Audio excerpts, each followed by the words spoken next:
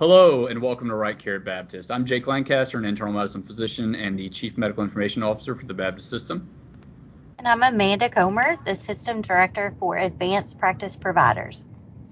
And today we have Tom Kurlick and Nick Lewis coming to talk to us about emergency preparedness for the medical staff. Welcome to the program, guys.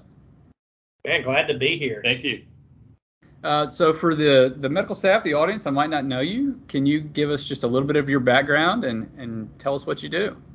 Sure, I'll go first. Nick Lewis. I'm the System Director of the Environmental Safety and Facilities, and that role encompasses quite a few things. But one of the areas that we support the system with is emergency preparedness. I've been with Baptist going on 22 years, and glad to be here. My name's Tom Kurlick. I'm the System Manager for Emergency Preparedness. I've been at Baptist for about 26 years. My background is I'm a nurse by profession. I've spent also 30 years in the military, mostly in the Army Reserve, so I've been able to work here at Baptist, but then I've gotten called out a few times, and the military does a good job with training us up on biomedical, nuclear, and chemical responses. So I have a little bit of experience with that. Thank you, Nick and Tom. We're certainly glad that you're here. Give us a little bit, tell us what is emergency preparedness? Well, I think it's important to start with, kind of defining that in three stages. So, an emergency is an unexpected or sudden event that significantly disrupts the organization's ability to really function in normal operations. So it could be an impact to the environment. It could be an impact to how we manage our patients. Really just an impact to the service. A disaster is kind of an elevation of that emergency, whether it's due to complexity, scope, or duration, where the organization's capabilities are impacted, but we need assistance from probably the outside, some outside resources to continue to sustain, the same level of care and safety with our environments. And then finally, you kind of combine those things, and we land with emergency preparedness. And that's the process we go through to gain awareness of our risk, whether that be natural, technological, human, which would be man-made type events, hazardous material incidents, things of that nature. We identify those risks based on the hospital and our community that we serve. Then we develop plans to respond and recover from those type of events. And those plans are, we have an overriding emergency operations plan, which is kind of the framework that fits in with our national partners. And then you have event-specific emergency response plans that tie back to our risk assessment in our most risk-adverse type of scenarios. And if I was to add anything, in regards to emergency preparedness, we want to try to do that beforehand, meaning that emergencies can happen all of a sudden, disasters can happen, but sometimes we get some warning about a disaster, say maybe bad weather coming across the country or coming up the Gulf. So if we get that kind of warning and that familiarity, and we've done some emergency preparedness, then we're much better prepared when the event actually comes to our area or strikes us. So I can't say enough about putting forth the effort to prepare and to plan out the emergency before it actually falls upon us. And so that's great. And I think we all have been living through kind of a prolonged emergency over the last 20 months. And when I think about emergency preparedness, I think a lot about our command center and some of the administrative staff that have really helped, yourselves included, run that. But how do the medical staff fit into a emergency preparedness plan? What is the role of a medical staff member during it? Yeah, that's a great question. And there's going to be some variance from facility to facility based on their operational capabilities and how they're structured. But in general, the medical staff really just become, they're a team member. They're part of the bigger team. I think about there's a multi-tiered role. So there's the response role, what we do when we respond, and then there's the planning role that Tom talked about it. And the reality is that up until the last almost 2 years now, we've primarily lived in the planning and testing kind of areas of emergency preparedness, where we do our plans, we test them through drills and exercises and the occasional, mass casualty type of event, a bus wreck or something along those lines. But, this is with the pandemic response, this is generational stuff. This is stuff that will be in history books. And so, it's really highlighted, the multifaceted aspects of emergency response, which, for police officers, the military, fire departments, people, public service, first responders, they're living, components of this day in and day out. And to a degree, our hospital emergency rooms do as well, on much smaller scales. But when we talk about the broader emergency response, I think the first thing we want to make sure our physicians are engaged in the planning process, and that they have a role in that process. Some of that will be dependent on, where they are in the structure of the hospital or facility where they're working. ED physicians, medical staff leadership are definitely going to have a voice in certain aspects of the planning and development of the plans. Our intensivists, our hospitalists, and our ICU physicians are definitely going to have roles, in our infection control physicians when we develop our pandemic plans and throughout our pandemic response. They were key members of our subject matter expert teams as we adapted our plans throughout the response. So I think a key role in the planning piece. And then, of course, as we respond to events, whether they're drills or real world events like the pandemic, we want to make sure that throughout, and especially when we're done, we go back and we do an after action report or a critique of what we did, what we did well, where we had opportunities. And in the case of the pandemic, guys, we've been doing that for 18 months. We on our COVID resource center site, we've got a section for issues and opportunities. And really, that's our running list of opportunities that we identified throughout the response, with the actions to closure to mitigate that and correct it.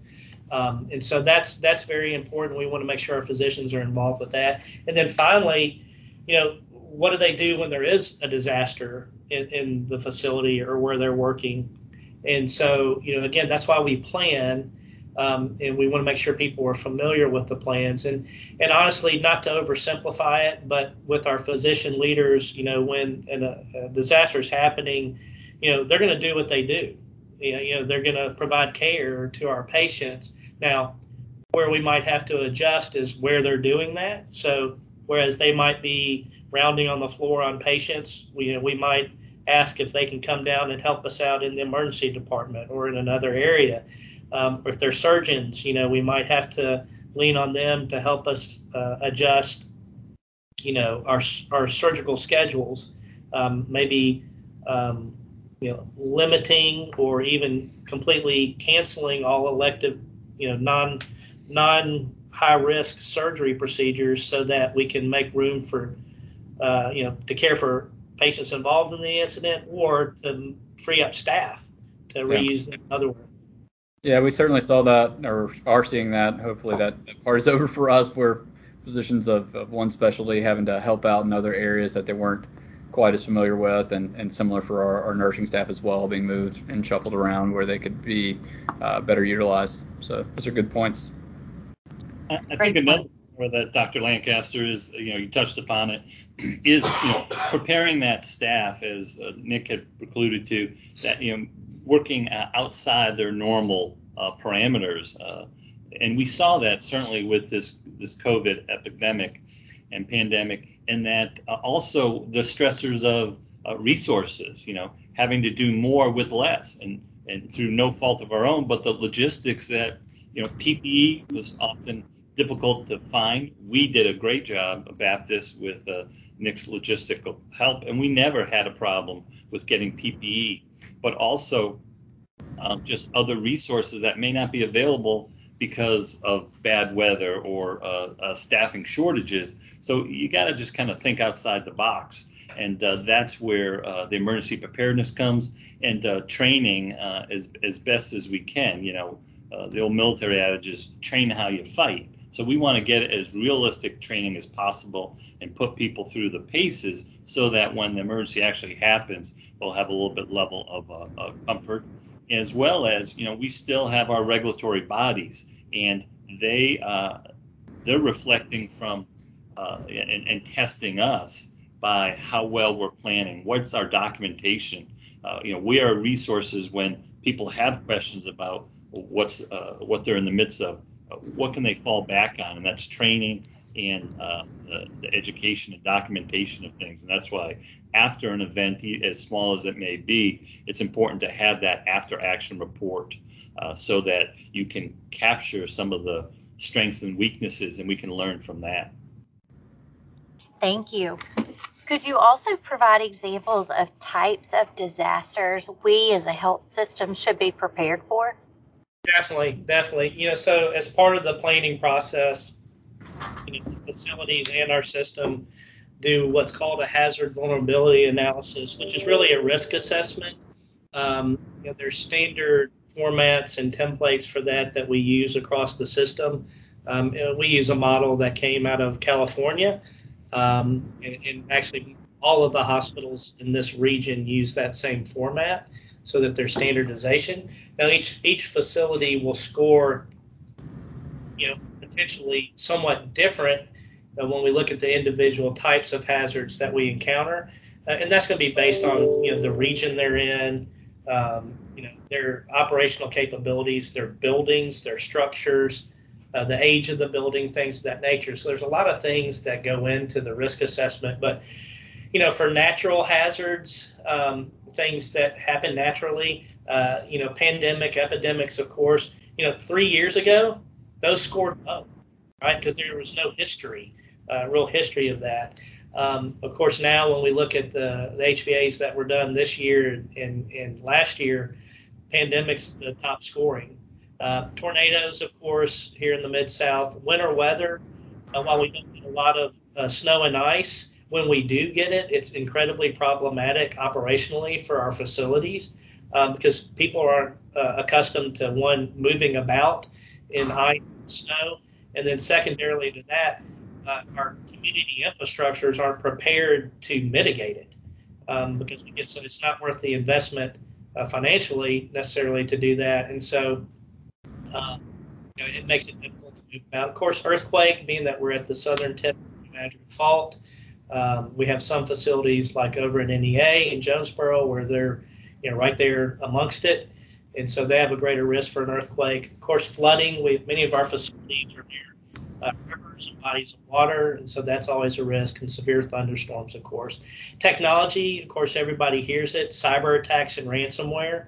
Those things happen every day across the country, across the world, and so we're equally as at risk for that as big financial institutions, and sometimes some people might think we're more at risk. So we do a lot of work behind the scenes, our IS and IT teams, to mitigate that and prevent those things from happening. HVAC system, of course, our mechanical systems in our buildings failing could create a very emergent situation. Of course, electrical failures. And then human hazards, workplace violence is the top of everybody's list. And we're seeing more and more violence in the healthcare settings, both, patient on staff and domestic situations involving patients and guests that come to see them. They might not be welcome guests. And then, of course, heaven forbid, an active shooter. Then, of course, civil disturbances. And then there's always the potential, and this is, typically not everywhere, but we have some facilities that butt right up to a major railway. So they've had rail car incidents where there was hazardous material exposures. We had to account for that. Then also, we have facilities that are right on major interstate systems, and so you have the potential for highway accidents that with chemical and so being able to respond to that. So those are the most likely to encounter. Yeah, so just looking through this list and that list you just put out, it is surprising the number of these that I've experienced in my short career. I think all of us have experienced the winter weather, not being able to get into work. We had that last year. Obviously, we had the pandemic. I worked at a hospital where the internet went out for everybody it was almost 12 hours. And so we couldn't figure out how to get it back on. And it was some random upgrade that had occurred with a device that nobody really thought would have affected something that large, but it really shut down care across the hospital as well as communications. And then, unfortunately, we are seeing a lot more workplace violence and things of that nature that are coming through. One of the things that's not on the list that we often think about is some of the bioterrorism type stuff. So that was always some of the fun material going through med school, was learning about the pathophysiology and of anthrax and some of these other ones. So what should a physician in the community be prepared for with regards to bioterror? So suppose I had 10 people show up in my emergency room that had a strange respiratory illness that was just unclear how they got it. They're negative for flu, negative for COVID now, and negative for everything else, and they seem to be getting sick quickly. What should be going through their minds? What should they be looking for? Yeah, while bioterrorism today, it's still a very strong risk out there in our communities. Some of these things happen naturally, but you described almost an atypical type scenario where you have numerous numbers of individuals presenting with similar symptomology, and with often there'll be some form of a common thread there. So if you see that, and we've ruled out the typical diseases or illnesses associated, then that should be the first red flag, right? That there's something odd and amiss.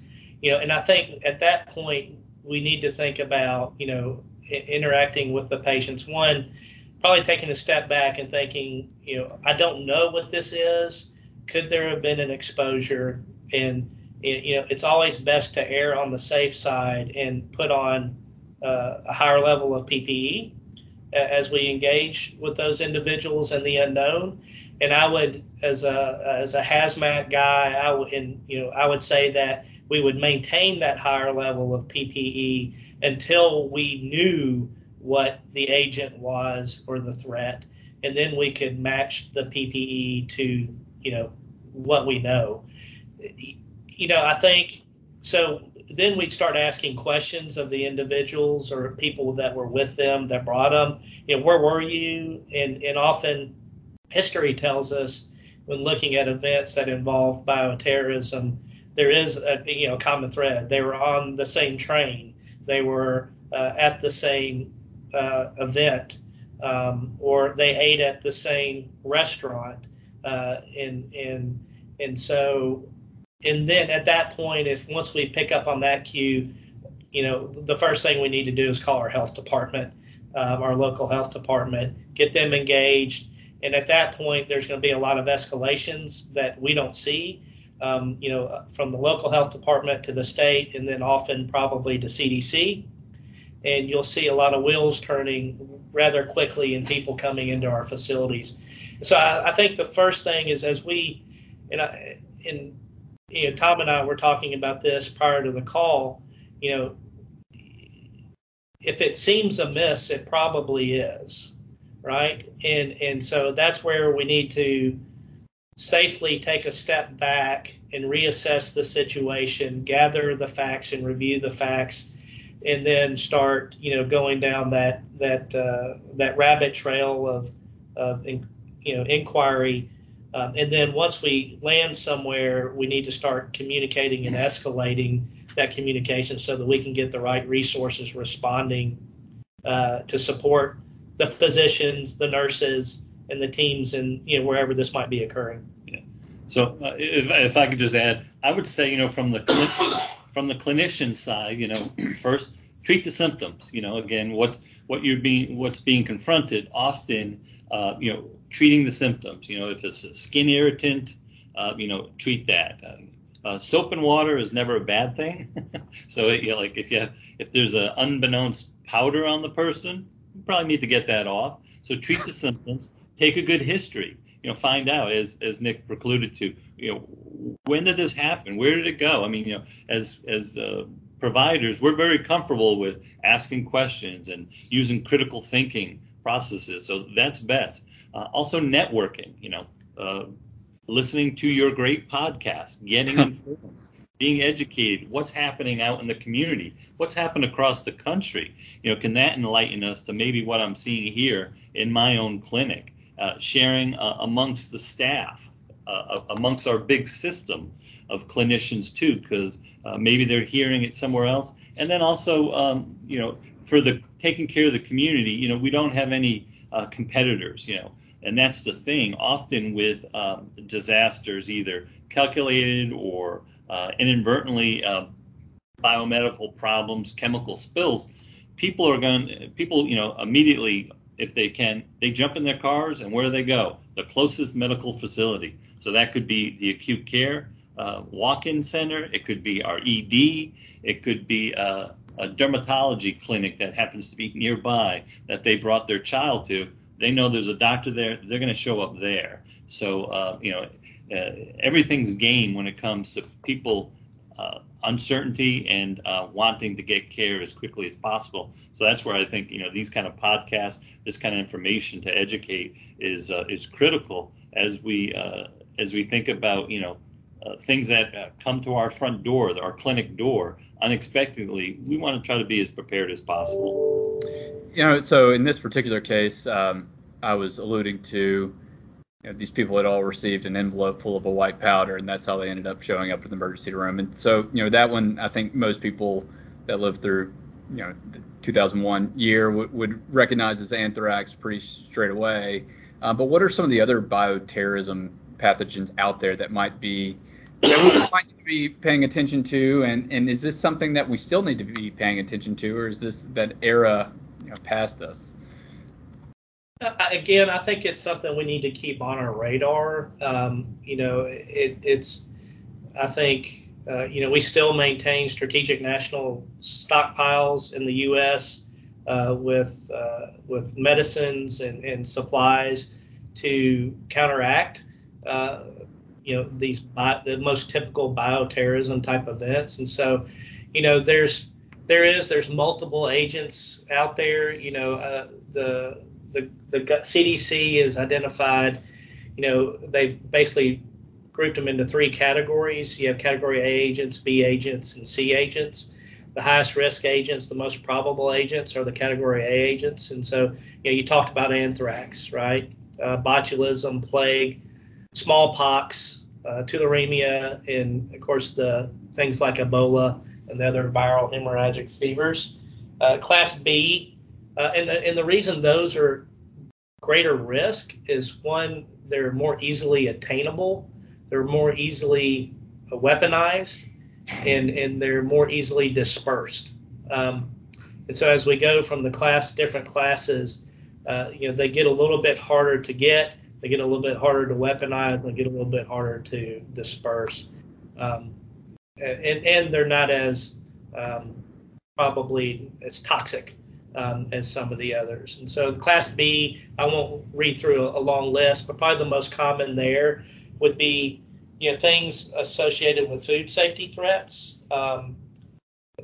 Those aren't necessarily high on the radar because they're harder to disperse, and typically you're not going to see as large of a number impacted. Ricin toxins would be another one. encephalitis, and then water threats. And then category C agents, that would be things like hantavirus, Nipah virus. Of course, they're high morbidity, high mortality, but they're much more hard to engineer. No, I like that list, and especially the category A agents. Tularemia. I always think about. I remember a question on my boards where a farmer had run over I think it was a rabbit with his lawnmower, and that ended up getting tularemia. So if you're taking your boards, remember that one. And then everybody remembers the kind of the floppy baby that had eaten some honey. That was the botulism. Yes. Well, you guys alluded to an emergency operation plan. Can you provide more details on what's included in this plan? Yeah, of course. So the emergency operations plan is, I mentioned it earlier. Really, it's the framework for emergency response and preparedness. It's multi-agencies, multi-jurisdictions use emergency operations plan. In normal businesses, everything's a normal business, but businesses outside of the healthcare sector, should have some form of emergency operations plan. Of course, in healthcare and in other key industries, emergency operations plans become much more elaborate and detailed, and that's because of the impact to operations. If there is a negative impact to operations, it could be catastrophic. It could cause loss of life. And so that's why emergency management and preparedness in healthcare is so important. And so we develop these emergency operation plans. We use a common framework that's used across multiple industries. And so we use the National Incident Management System. And specifically for healthcare, we correlate that to the Hospital Incident Command System. This is when we talk about command structures. But from a preparedness and plan standpoint, we really look at 6 key areas: communications, how we manage our resources and assets, how we maintain a safe environment and a secure environment. We get into, of course, staff responsibilities, and that would be across the spectrum of our employees, including physicians and nurses and frontline staff in multiple departments. How we maintain our utilities. So how do we keep the building warm? How do we keep the building cool? How do we keep it lit and with power so that we can do all the things that we do in a hospital or in a clinic? And then, of course, patient, clinical, and support activities. So how we care for the patients. So we have to account for that in our planning.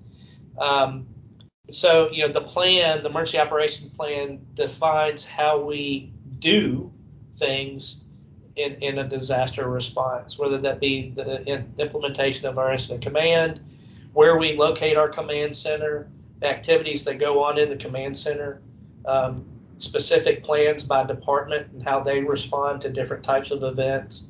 And then, of course, event-specific emergency response plans, which are typically annexes to your overall framework, but those go into great detail about how we respond to certain things, whether that be a winter storm, a cyber attack, a bioterrorism event, or today, a pandemic. And so Nick, the Joint Commission, when they come and do their inspections, they're looking to make sure you have this, and how much do they go into, I guess, looking through the details of your plan? Yeah, so, and I'll let Tom finish, but they do. This is something that on every survey, whether it's Joint Commission, CMS, DNV, any one of the regulatory bodies, CMS, and because we seek reimbursement for care for patients under Medicare, Medicaid, we have to have certain components in our emergency response plans that they look for. And so any regulatory agency will validate those in some way. The Joint Commission is primarily who Baptist uses as a regulatory body to validate compliance, and they have a focused session.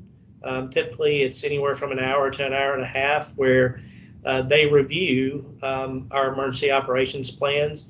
And they're really, Jake, they're looking for, Dr. Lancaster, specific components of the plan. Now, they want to make sure that you address all 6 of those areas I just spoke of. So they'll look for that. They look for the structure of the plan, but really they're looking for key components to make sure that we've addressed those things and make sure that it's specific to the environment where they are, right? Okay. The plan for a large hospital, while in structure and content will be very similar to an emergency operations plan in a small hospital, the smaller hospital might not have all the operational capabilities that a larger hospital does and the resources. And so their plans, while very similar, will have certain nuances that are different. And that's really the expectation when a regulator comes in. There's key components you have to have. They'll check those boxes, but they want to make sure that the entity has made an emergency operations plan and a business continuity plan that's specific to their environment. Yeah, and I would add, that even specifically to the Joint Commission, just recently they put out more messaging, whereas when they would come in to do their unannounced survey, they often wanted to have a group together, and it's got to be a multidisciplinary group, so that all people from all different levels within the hospital or the medical institution can contribute because they all have some involvement with patient care. But then also not only the environment of care, but there was always a component of emergency management. Just recently, they've now pushed that more of the focus is to emergency management, and maybe rightfully so because we have a pandemic going on and which has caused a lot of interruption in services, interruption in resources, and how are we reacting to that challenge? And not only do they examine us and come in and do a spot check, but they're educators too. So they often ask us, what is your best practice? And we have some very good ones, and they'll ask us if they can then share that and put that into their repertoire to share to other facilities. So yeah, we look to them as well, not just to regulate us, but to educate us, because we want truly what's best to take care of our patients. Information is knowledge and knowledge is power. So the more we can inform our staff members, the more we can prepare them, the better they're going to be able to care for those patients. And by communication, the emergency operation plan is what I refer to as our owner's operator plan. Just like if my refrigerator's not working, I can pull to that and go through a checklist. How is our communications in our facility? During an emergency, when things are hectic, that's not the time to realize that you don't have batteries in the radios that you're going to be handing out to people. So we have to be prepared, and that's what emergency preparedness is really all about, to try to be as familiar and up to speed so that when an emergency happens or a disaster happens, we can hit the ground running and let our staff members do what they're trained to do, and that's to care for patients. So COVID has given us the opportunity to test out our emergency operations plan, right? Would you say? Oh, yeah. And have you learned anything? Yeah, look, months before we had, our ground zero patient here in Memphis, in this community, as a system, we had subject matter experts going back and looking at our pandemic plans that we had developed many, many years ago. And of course, those are updated with the set frequency. But, as we started looking at those and dusting them off in preparation for this potential response, we identified, things that we needed to adjust and account for, whether that be supplies, other critical asset inventories, medical equipment, things of that nature. Well, we get the first patient in March of 2020, and Tom can probably speak better to this than I, but I know for a fact throughout the response we adapted and adjusted those COVID or pandemic response plans, 4 or 5 times in working with the hospitals to update, specific to their entity, and all that was based on, the real world thing happening. A lot of the work that had been done prior to the pandemic was, it had happened somewhere else. And so we took what was the best practice at that time and tried to mirror it in a document and, and in practice. But what we realized, when the real thing happens, you have to quickly, you don't throw out the paper or the plan, but you have to adapt it to what's happening and how you're able to respond. And so we did that numerous times throughout the response. And I can't talk highly enough about our leadership. I've had the opportunity to go speak at a few conferences around the country, and the teams, both at the system level and at the entities, have done an incredible job of being flexible and fluid, using their plans, but being flexible and fluid and adapting so that we can provide the highest level of care. And we've developed things like we call it our COVID care system, which I think we're on version 39 now, Dr. Lancaster. I think that's right. Yeah. Right. And so it started out with number 1, and here 18 months later we're on version 39. And so that's a great example of how we've adapted and changed throughout this response.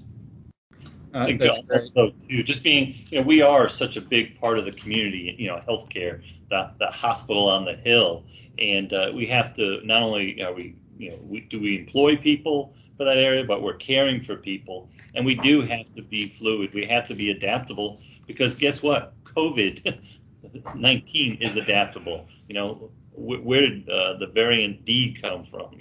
That whole idea. Whereas before, when we first saw it, we thought it was a fragile virus, was not necessarily airborne, that kind of stuff. And we found out quickly that it either adapted or we learned more about it. So then we started putting up shields. Not only do we need to maintain our PPE, but we also have to protect those people, those registers, those people in the emergency room who are first being confronted by that sick patient. So we put up plexiglass. We protect them in that respect. We give them brown paper bags, and they can keep their N95 masks to go under ultraviolet light for up to 3 times. Then it has to be discarded, and that was all intended for. You would never have thought about doing that before. It would be unheard of, but because there was supply chain shortages, we were forced to do that, and luckily we didn't bear the brunt of a lot of that because of that training prior to, and those relationships we have with FedEx, which is based out of Memphis. So we have good relationships with that community, talking to the EMS workers that bring the patients to us. So it really you rely on that networking and those relationships more than you'd ever imagine to help take care of patients. Well, guys, it's been a great conversation. I know we're running towards the end of our time, but I do have to ask one more question. As cases continue to fall kind of around the area, how does an emergency end? What does that look like? How does the command center know when it's over? Yeah, so I think the big key there is maintaining lines of communication, and it's a lot of it's data driven. We track our patient volumes relative to COVID, both positive and suspect. We've done that throughout the event. We can look at trends in our communities, in our region, and the data tells us a lot. We're able to almost somewhat predict spikes, and of course as we learn more and more we're able to do that better, but we use the information that's at hand, that our teams have done such a great job of, you included, in developing and presenting and sharing across our system. And so we use that collectively to ramp up and stage down, and it's done through group communications and decision making, and then if the system command center is standing down, we're communicating that out to the entities, and sometimes they might stand theirs down prior to us standing ours down, but that's going to be dictated by what's happening in that environment. And so we've adjusted throughout the response. We've had an active, numerous people in the command center, physical command center. We staged down and did kind of a hybrid virtual. We would be in the command center, and then after hours we would go virtual. We've had 100% virtual. That's where we are today, where we have a virtual command center. So we stay on the ready and are able to adapt. And I think leveraging technology has really made those things possible, where we don't have to look like NASA in their system command. But we do need to have that capability when the time arises. And to include too, we also stood up the COVID Resource Center, staffed by clinicians and people who had information readily available, so that our consumer, our people in the community and our patients could call when they had a question about their lab results or where they can go to get COVID tested and what is the visitation policy. So to have that at the ready, that the community could reach out and get those answers, helps us as clinicians in the hospital and staff members in the hospital, because that makes for a better customer, because they're more informed, they're more educated, because everyone's having the stressors. So anything we can do to give information to someone, it really empowers them, and it makes the process a lot better. No, thank you both, and I think we're really lucky to have both of you at Baptist, knowing what to do in the face of emergency and able to guide us all through what we've been going through. So thanks again for coming on, and love to have you back. Thank you. It's our pleasure. Appreciate the opportunity. And hey, we appreciate y'all. Yes. Thank y'all.